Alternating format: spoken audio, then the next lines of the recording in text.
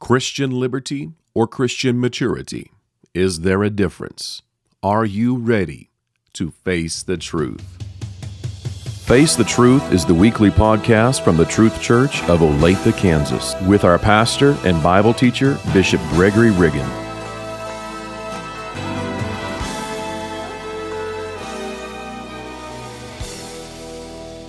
Thank you to everyone who is listening. I trust that today's episode will be a blessing to all those who tune in. When dealing with convictions, our personal convictions may not apply to everyone else. God gave us the personal convictions we need to be saved. Pushing our personal convictions on others can cause confusion and create a stumbling block for our brother or sister. And it works the other way around too. Just because we can do something without being tempted or adversely affected doesn't mean our brother or sister can do it too. We talked about an example of this last week, wine versus grape juice at communion. We discuss a few other examples this week. We can prevent putting stumbling blocks in front of people by following Romans 12 and 10. Be kindly affectionate one to another with brotherly love, in honor preferring one another. Christian liberty is not the go-ahead to force others to accept our freedoms. Our love for our church family causes us to put guidelines on ourselves to do everything we can to never cause someone else to stumble. The right choice would be to support our brothers and sisters. See, loving our brother and sister may come at a personal cost, and if we truly love them, we will be okay with that sacrifice. In order to protect and uplift our church family and win souls, we may have to deny ourselves something we really enjoy. Looking at the origins of traditions can give us a better reason not to do things that may harm our church family. We must also remember that we are witnesses, and our influence is not just on fellow Christians. The unsaved are also looking at our lives. 1 Timothy 4:12 says to be an example of the believers in word, conversation, charity, spirit, faith, and purity. Is this even possible? Let's listen in and find out. I think I'll stand with those men who walked with God and made the decisions they made not based on their intellect, but based on their relationship with God. Why did they stand against them? Because they felt it was displeasing to God. Why are men embracing it? Because we have Christian liberty. Right. Now you tell me which is the stronger argument. Does this Christian liberty draw you closer to God? Same thing's true. I mentioned this earlier. Facial hair is one of these big, hot topics. And even conservative men are quick to get up and say, well, I don't have any scripture against it. Well, I do. So I'm tired of hearing men say they don't. If you don't, get your Bible down and study it a little bit more. Because I do think there's scripture against it. And among other things, when I get through giving you the scriptures I'm about to give you, let us keep in mind through all of these, what we started out talking about is this liberty that allows us, requires us to consider our brother and sister. Right. This liberty that says I'm not going to do something that might cause them to stumble. Not, well, I can do this and it's not going to drag me down. But if I do this, will it drag someone else down? That's what we've got to keep in mind. We'll just throw it out there. So first of all, Leviticus 13 and verse 45. Says, and the leper in whom the plague is, his clothes shall be rent, his head bare, and he shall put a covering upon his upper lip, and shall cry, unclean, unclean. Now, when I got to studying this, scholars tie this covering to what the Apostle Paul said in 1 Corinthians 11, that hair is given for a covering. Paul didn't just pull this out of thin air. Paul had to have some scriptural basis for using hair as a covering. And Paul was a Pharisee of the Pharisees. Right. So Paul makes this usage that hair is a covering. In Leviticus, it says if a man has leprosy, he wants to let the whole world know he's a leper, so they will stand afar off. So here's what he does. Shave his head. Well, there's something to think about. I'll stay away from that one. Go ahead, Pastor. And put this covering on his upper lip as a statement of uncleanness. Now, they are to also verbalize it, unclean, unclean. But the purpose in shaving the head and having this covering, which, as I said, many scholars will tell you, in other words, they were to grow a mustache. Shave their head, but have a mustache. Why? So people at a distance would know this man has leprosy. This man's unclean. And it became a symbol that God created of uncleanness. Now, when God establishes a symbol, that's different than man. You know, we've got our symbols in our flag. We've got our symbols. The red means this, the white means this, Sure. The blue means this, the stars mean this, the stripes mean this. We create these symbols. But if God establishes a symbol, Paul says that a woman needs to have power on her head because of the angels. God's the one who set this long hair for a woman, uncut hair for a woman, as a symbol of her submission to authority, and men keeping their hair cut short as a symbol of his submission to authority. The angels look at that and see whether we're submitted to our authority. They are the defenders, the protectors of God's glory. And if they're going to protect us, they need to know that we are in submission to God's authority, because his glory only follows his authority. There is no glory without his authority.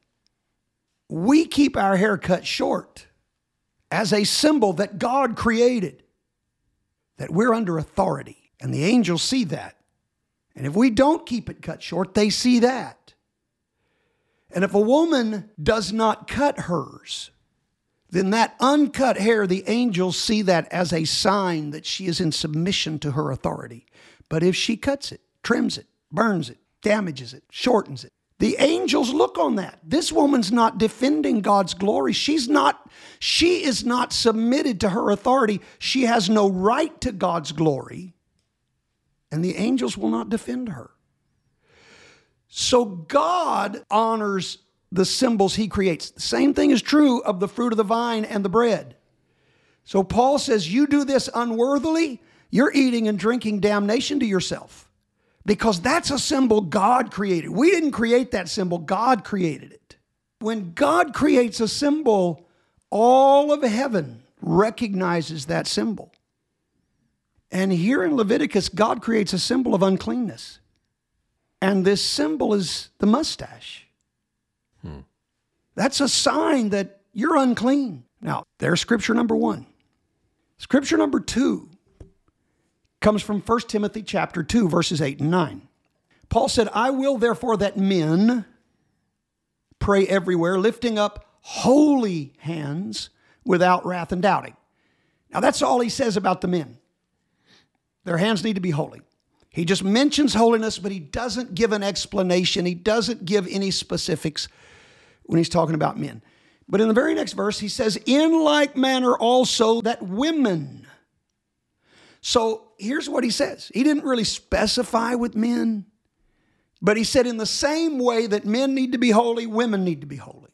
So now whatever he's going to say about the women has to apply to the men as well, because he's saying it's in like manner. The holiness that's applied to women is just like the holiness that applies to men. In like manner also that women adorn themselves in modest apparel. So women aren't the only ones that have to be modest. Men have to be modest. Right. With shamefacedness. Now, dig deep into that word, shamefaced. Look at that word. That's 1 Timothy 2. This word shamefaced. It's an interesting word. There's an idea, there's a concept here of bashfulness, of downcast eyes, modesty, a lack of pride. Okay. That's what it means to be shamefaced. That you're not doing anything that would show pride or be in any way flirtatious or forward. That's what it means to be shamefaced. Women have to be shamefaced. Now, we've used that for years to say women should not wear makeup because women only apply makeup for one of two reasons, and usually both, pride and flirtation. There's no other reason for a woman to wear makeup. We say women can't wear makeup on their face because it shows pride and flirtatiousness. What does a beard show on a man? Now, it's interesting because I know people say, well, look, in the Old Testament, God specifically talked about their beards, and there's reference to their beards. You're right. Exactly right. Go visit the Hasidic Jews. Go look at the Jews who follow the law in its entirety and check out their beards. Do they wear them? Yes, some of them do. But those that wear them don't trim them. It just grows because the Old Testament forbade them to trim the corners of their beard. So here's the thing with the Old Testament discussion of beards. It was an all or nothing proposition. You're going to have one? Then you let it grow. You don't cut it. You don't trim it. You don't dye it. You don't dye it. You don't braid it. You just let it grow. There's no pride in that. Right. That's not appealing to any woman that I know of. Oh, I just love that nasty looking beard. That's how they describe it. Yeah. Now one that's neat and trim or a little goatee, But I'm telling you, I've never yet seen a man wear one that he's not constantly stroking it, right, combing it. He's got pride in that thing. Same thing's true of his mustache. Yep. I believe that 1 Peter 2, 8 and 9 prohibits wearing a trimmed beard. Okay. Can I just get up and say that the scripture says you can't wear one at all? No, I'm telling you that according to the scripture, you want to wear one, you just have to let it grow wild. I've said that to men before who said they wanted to grow one, and I've never yet had anyone take me up on it. Right. There is a second witness in the scripture as to why we should continue this prohibition against facial hair. All right, the third is 2 Thessalonians 2:15. Says, therefore, brethren, stand fast and hold the traditions which you have been taught, whether by word or our epistle. You see, this is one of the arguments that, well, that's just been a tradition. Yes, but a tradition set by whom? A tradition set by men who were praying, God-fearing, right, spiritual men. Who started introducing facial hair to the modern day Pentecostal movement? I know they want to go back and look at Frank Ewart, but a lot of those men, you go back and look at them, and many of them, the pictures you have, they weren't even baptized in Jesus' name at that point. So you can't just take any picture you pull up and say, well, look at them, look at the... No, they were in a progressive state of coming to truth. Some of them never got rid of it. There's a lot of things and ideas they never got rid of. All right? But in our modern Pentecostal movement, who started introducing the wearing of facial hair to our movement? Was it spiritual men? Did it come from anointed men of God standing up before their congregations and saying, I've been praying about this and I believe God wants us to do this? I've never seen that happen. No. You know where it's come from? The same place that most other things we've let down on have come from. The charismatics. That's where it's come from. So when you trace back where these traditions come from, I'm embracing a tradition. Yes, absolutely, it's a tradition. And I don't deny that, and I'm not ashamed of it. But when you look at the origins of this tradition, and then look at the origins of those trying to buck this tradition, you tell me which way we should go. Right. Paul makes it clear there are some traditions we ought to hold on, depending on who gave those traditions to us. So I think that gives me a third witness. Right. Now, there is a fourth. Acts chapter 15, verse 24. That's the basis. Now, that's not the witness. The witness is going to come from the next chapter in chapter 16. I want to lay a foundation by reading Acts 15, verse 24. Forasmuch as we have heard that certain which went out from us have troubled you with words, subverting your souls, saying, you must be circumcised and keep the law, to whom we gave no such commandment. All right, now, this is the foundation for where I'm going. The apostles made it clear there is no commandment requiring circumcision. Does not have to be done to be saved. There were those out there saying you had to.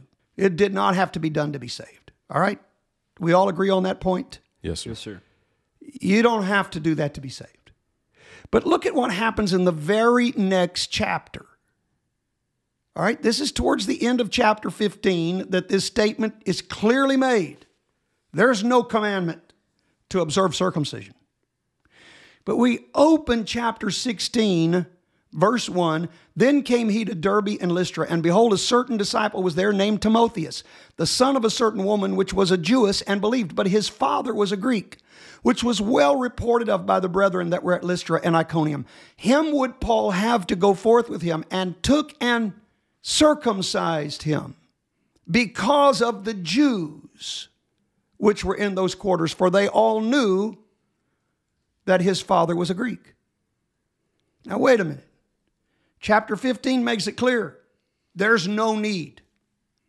You do not have to be circumcised. Chapter 16 opens. Paul takes Timothy and circumcises him. Why? Why did he do that? It's been made clear you don't have to do that. Why didn't Paul just walk in his Christian liberty? Right. And say, you Jews just need to suck this up. Get over it. What's the reason why Paul had him do it? He didn't want to put a stumbling block in front of the Jews. He knew that Timothy would be better accepted among the Jews if he was circumcised. He did it for the promotion of the gospel. Wasn't required, wasn't necessary. But Paul knew Timothy would be a lot more acceptable in the eyes of the Jews if he did it anyhow. I'm telling you that even in today's society, and you can look this up, you read any book on dressing for success, they'll tell you that by and large, people with facial hair are not trusted. Yep. There's something in our psyche that when we see men with facial hair, our subconscious tells us he's hiding something. Right. Whether that remains to be true among the unchurched, it's probably going to change. It probably is changing. But I'm going to tell you this.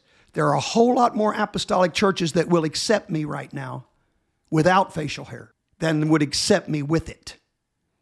So this idea of I've got the Christian liberty and you just need to accept it is totally anti-scriptural. Right. It's not an onus on them to accept me and my liberty. The onus is on me to honor them and become more acceptable to them. Paul said, I have become all things to all men, that I might by all means save some. If I've got to deny myself something I want so I can be more acceptable to someone, and that would give me a better chance of winning them, I'm going to do it. And I submit to you and to all of our listeners, you are going to be far more accepted. If not in the non-apostolic ranks, you're going to be far more accepted in the apostolic ranks without facial hair than you will be with it. So why? These people say, well, it's no big deal. It's no big deal. Okay, if it's no big deal, shave it off. Right. Because more people are going to accept me without it than will accept me with it. So just shave it off and become more acceptable. seems like it's a very easy thing to me. That's why I say it frustrates me for these men, even conservative men say, well, I've got no Bible for it. I've got no Bible for it. I believe I've got 4 scriptural passages to back up my stand against facial hair. And especially, as I said, when you take these in light of, don't put a stumbling block before your brother. You say, well, I can wear this and I don't get proud. Okay, but how many men can? Right. I don't accept that in the first place, but if I did accept it, how many others can do the same thing? And how many are going to grow it and fall into pride and flirtation, but they do it because they see you doing it? So maybe that answers your question about where I stand on Christian liberty. I do believe we've got Christian liberty, but I don't believe we have the liberty to force others to accept our freedoms.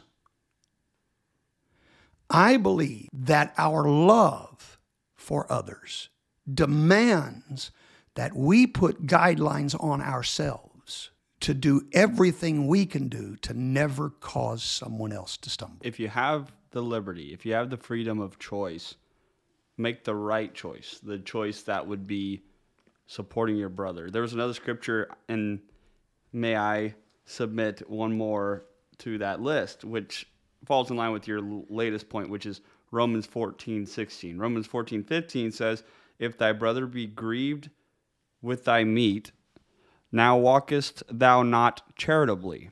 Back to your point, Brother Goff. Walk with charity. Yes. And then it goes on to say, destroy not him with thy meat, for whom Christ died. Yes. Putting this in contrasting language so we can understand the importance of that individual that's sitting across the table from us.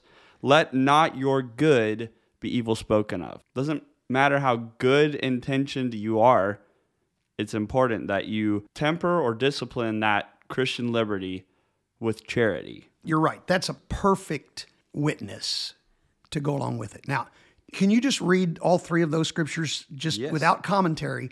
Just read them and let our listeners just hear it in context. Read. But if thy brother be grieved with thy meat, now walkest thou not charitably. Destroy not him with thy meat, for whom Christ died.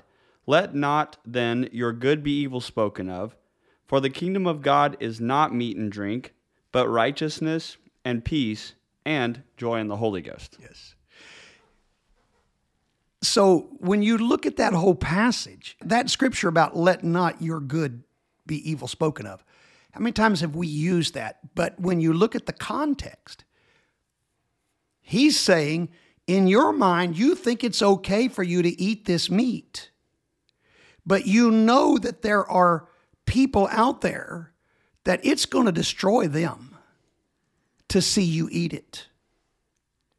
So in your mind, it's good. I can do this. It's good. It's okay for me to do this. But don't let your good be evil spoken of. The whole idea behind that scripture is keep in mind that you're hurting your brother. And then the very next verse, the kingdom of God is not meat and drink. It's not these things that you want to do. But what is it? It's righteousness, which is doing what's right, and peace. Peace. Now, let's think about that in context, because we quote that verse talking about, the peace of God that's in us. But wait a minute. What's the context here? Yeah. Peace at the table. Peace. It's peace among your brethren. Right. So what is the kingdom of God? It's not you being able to do what you want to do and what you've got no conviction against, but it is living right and maintaining peace and having joy through the power of the Holy Ghost. That's what the kingdom of God is. So there's a lot to think about here. There's a lot to consider here. In the same passage, backing up verse 13, it says, let us not therefore judge one another anymore, but judge this rather, that no man put a stumbling block or an occasion to fall in his brother's way. I know and am persuaded by the Lord Jesus that there is nothing unclean of itself. But to him that esteemeth anything to be unclean, to him it is unclean. Yes. So, can you apply that to this topic? Well, absolutely. That's what we've been talking about all along. I don't have to apply it. It applies itself. We're in that holiday season. I've got friends who are very adamantly opposed to the celebration of Christmas. I am not going to go into their church and talk about celebrating Christmas. I'm not going to do that. I'm not going to get behind their pulpits and try to convince their people. This is one of the things that has bothered me about social media. Some of these men, I'm telling you, and maybe they'll hear this, and please, if you do, my brothers, I'm not attacking you, but I'm asking you in Christian love to consider what you're doing. It's one thing to get on a preacher's forum and fuss about Christmas. It's another thing to go on social media when you're connected to other people's saints and you're out there crying against this celebration and talking about how heathen this is and how pagan this is and making all of these statements on social media when you're connected to saints whose pastors do not preach against it. You are not operating in Christian love. I'm not operating Christian love if I'm connected to your saints and I'm out there posting, oh, this is crazy to be against Christmas. This is ridiculous to be against Christmas. Now, I've done some posting in defense because the other men start out going on the attack. Now, again, if you want to get on a preacher's forum and you want to fuss among preachers, as long as you can keep a good spirit and love one another, have at it, brother. I'll stand back and ring the bell. But don't get out there among the saints and try to convince the saints that what you preach is right when you know their pastor doesn't preach that. You're defeating the purpose. You're creating confusion. God is not the author of confusion. This is one of the reasons why when the door opened for me to go to Africa, I was very adamant to the man who invited me over there that I would not come preach to his church. I would only preach to other preachers. I'm not going to go over there and try to convince a bunch of saints something their pastor's not preaching. Right. But I will try to convince those pastors. And in convincing the pastors, it becomes their job to go back and convince the saints.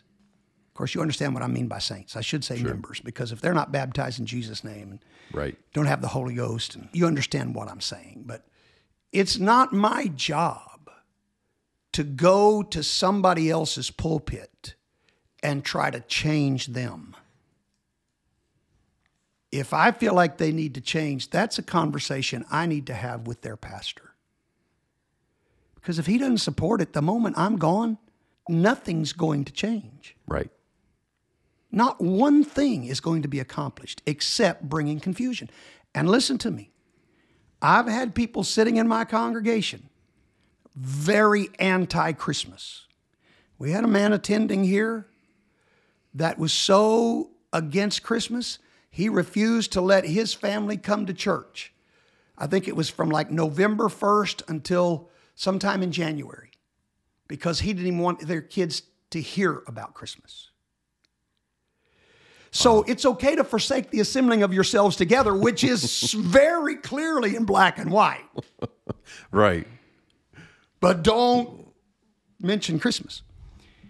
All that did was create confusion among my people. And that's not the only one. I've had others. I dealt with a family in one of my very first pastorates that they had a little flyer that they were handing out every year. Come wintertime, they're handing out these brochures, not flyers, but pamphlets against Christmas, knowing that I didn't preach against it. All they're doing is creating confusion. Right. They're not accomplishing any good. They're creating confusion. In fact, the first time I ever got up and taught our church on why I do celebrate Christmas, I had never done that all my years of pastoring. But the first time I did it, it was because we had a young lady dating a young man whose dad was a pastor, and his dad preached against Christmas. And he was trying to convince her that it was pagan, it was wrong, it was heathen, and it put doubts in her mind and confusion in her mind. And she came to me and said, with this being so pagan, why do we do it? And I said, that's a good question. So I'm going to address it. So the first time I ever got up and taught why I celebrate Christmas, I did it because someone else was creating confusion among the people I'm privileged to pastor. And I felt like as a pastor, I had an obligation to clear up that confusion. Right. I didn't just get up and defend my own beliefs, which is what people will accuse me of doing. And I have made changes before in things that I believed, because when confronted with differing ideas, I go in and study it.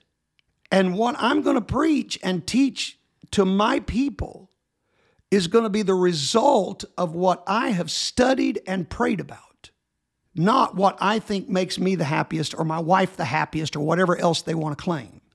I've made stands at great cost where I've changed, preaching against things that I didn't preach against before. But because I was confronted, is this really a sin? I had encouraged people not to do it. I told people, God will bless you if you don't do it. But someone came to me and said, look, if I obey what you're saying, my husband has said he'll leave me. And so I want to know, is it a sin? If it's a sin, I'll take the consequences. If it's not a sin, I'm not going to destroy my marriage over this. So that put me on the spot. And I said, sister, give me a few days. I'm going to pray and I'm going to study and I'll give you an answer. And I did.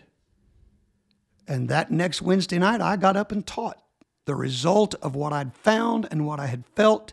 And it was that was a sin. It wasn't just a matter of it would be good if you didn't. It was that God clearly condemned it.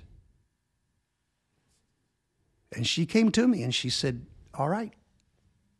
She said, I know what this will cost me. But since it's a sin, I'm going to give it up. Well, her husband did not leave her. And in fact, her husband ended up getting baptized in Jesus' name and receiving the Holy Ghost, dying full of the Holy Ghost. My. I didn't know that was going to be the outcome. Right. So when people say, well, you're just doing it because you know your wife likes it, and I've heard that so many times, well, the only reason why they allow it is because their wife likes it. I mean, I could use the same argument about a lot of things. Right. I've got a dear friend who's adamant against Christmas, and his whole deal is it's Catholic. It's Catholic. It's Catholic. Come out from among her, or come out from her, my people. Quoting God in telling the Jews to leave Babylon. Come out from her, my people. And Babylon to him is the Roman Catholic Church. And God's saying, abandon anything that's got Catholic ties. Christmas has got Catholic ties. So abandon, because it's the very name is Christ Mass. And Mass is a Catholic thing. So you can't have anything to do with it. But every year on February 14th, he bought his wife a gift and a dozen roses. Right. Now, February 14th is the celebration of the birth of a Catholic priest. Saint Valentine. That's right. Saint Valentine. Don't tell me you're opposed to anything with Catholic origins That's if right. you're going to celebrate Valentine's Day. And sure don't accuse me of celebrating Christmas to please my wife if you're going to give your wife roses on Valentine's Day. Right. Because you're doing that to please her. If I may, really to kind of bring this down, you're talking at the ministerial level, which I'm a local minister, but something that's more applicable to me is at the saint level. And that is what you're saying is a preacher might come in from one church to another and preach his convictions to another pastor's congregation, to another church, for which he's not spiritually responsible. And honestly, that's directly in contradiction of what Paul was talking about there in Romans and then also in Galatians early. But at the saint level too, we also have this same responsibility that Yes. if God gives me a conviction, there's two sides to the coin. Earlier we were talking about Christian liberty, but there's also the self-righteous mentality that I'm convicted against social media. I'm convicted against, whatever you want to come up with. And that self-righteous mentality, through that self-righteous mentality, they begin to share that conviction. And when push comes to shove, oftentimes it's not even really a conviction. It's just a strong opinion or an opinion formed by somebody Right. they respect or whatnot. And so I think if we could get the spirit of what Apostle Paul was trying to write to the New Testament church is in multiple epistles, it would be a much simpler design. What God had originally planned. Let the pastor be the pastor. Even if you're a pastor of another congregation, you pastor your congregation, let the pastor pastor this congregation. And then those of you that are in the congregation, let the pastor be the pastor. And then there we have a simple approach that would minimize all the confusion, whether coming from the bottom up or from the top down. This seems to me to be more like Christian maturity, not Yes. Christian liberty. Yes, and that's probably a much better way to describe it, is Christian maturity. And you're exactly right. It definitely applies on a saint-to-saint level. And as you said, from both sides of the coin, that you need to, number one, not flaunt your own personal liberties if you know that it's going to bring a stumbling block before a brother. The other side of the coin is this: don't get up and start trying to force others to do what you feel like God's talked to you about. Because in doing so, you could just as easily set a stumbling block before them. Right. Because you're doing this supposedly out of conviction. God's put this on your heart to do it. If God doesn't put it on their heart to do it, then what could happen to them? There's a number of things that could result. Number one, they could start saying, well, I guess I'm just not spiritual. And then the devil starts playing with their mind. And, well, I guess I can't hear from God. And you know how the devil works. And start beating them down as though they're not as spiritual as someone else. And then they just give up. So it set a stumbling block that way. Or they could try to adopt this conviction and not have the compulsion of the Holy Ghost and not have the grace from God to keep this conviction. And so they're trying to keep it by their own human abilities. Join us next week on Face the Truth as we continue our discussion on Christian liberty and maturity, Part 3. Thank you to everyone who has joined us for today's podcast. We want you to know that we are here to help you in any way we can. If there is anything we can do for you, please don't hesitate to contact us. Send your prayer requests to prayer@olathetruth.com. That's prayer@olathetruth.com. If you live in the Kansas City metropolitan area, we invite you to join us for our services this week. Sunday morning at 10, Sunday evening at 6, and Tuesday evening at 7:30. For those who cannot attend, we will provide a live stream on our Facebook page, our YouTube page, and our website, olathetruth.com/live. Until our next podcast, take care and God bless.